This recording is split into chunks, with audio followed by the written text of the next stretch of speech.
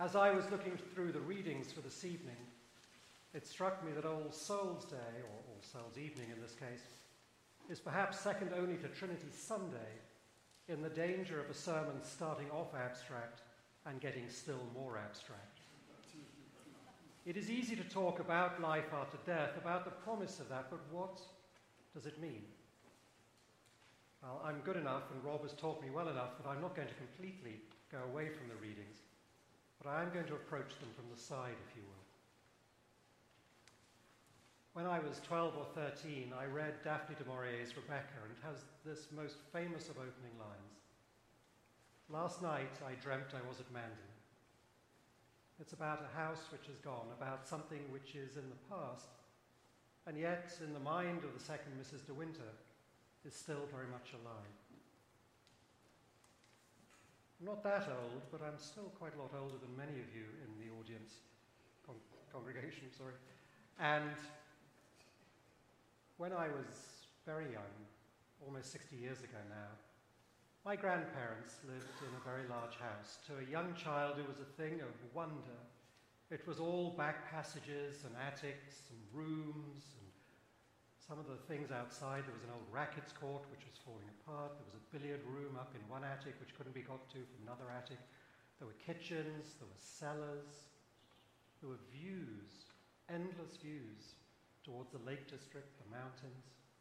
It was green and verdant. It was a place of peace. It was a place of imagination. It was a place of joy. And when I was very young, my great-grandmother was still alive. She'd been born in 1875. I still have some memories of her, very vague, those flashes that come to you. And my grandparents were alive. My grandfather had been born in 1894. He'd fought in the First World War. Amongst other things, he'd been gassed. My grandmother was slightly younger. And these are the memories of childhood. In 1969, they sold the house because an interstate was being built up to Scotland. The house has now been gone for over 50 years. My great-grandmother has been gone for almost 60. My grandfather is gone, my grandmother is gone. 2 of their children, including my father, also gone. And yet, not gone. Because for me they live, and for others. They live in my memory. They live in my life. This is not to say that we walk amongst ghosts, but it is to say that the past is related to the present, and the present to the future. And those people are truly not gone in the influence that they had upon us, that we will have upon others, and that others had upon them. Abraham Lincoln, in his first inaugural, talked about the mystic chords of memory, a phrase which tends to get repeated ad nauseam and somewhat abused sometimes. What he says is the mystic chords of memory, which link us to the patriot graves, the battlefields, are the things which resonate around us. It is that musical idea that there is something in our lives which resonates with the past and will resonate with the future.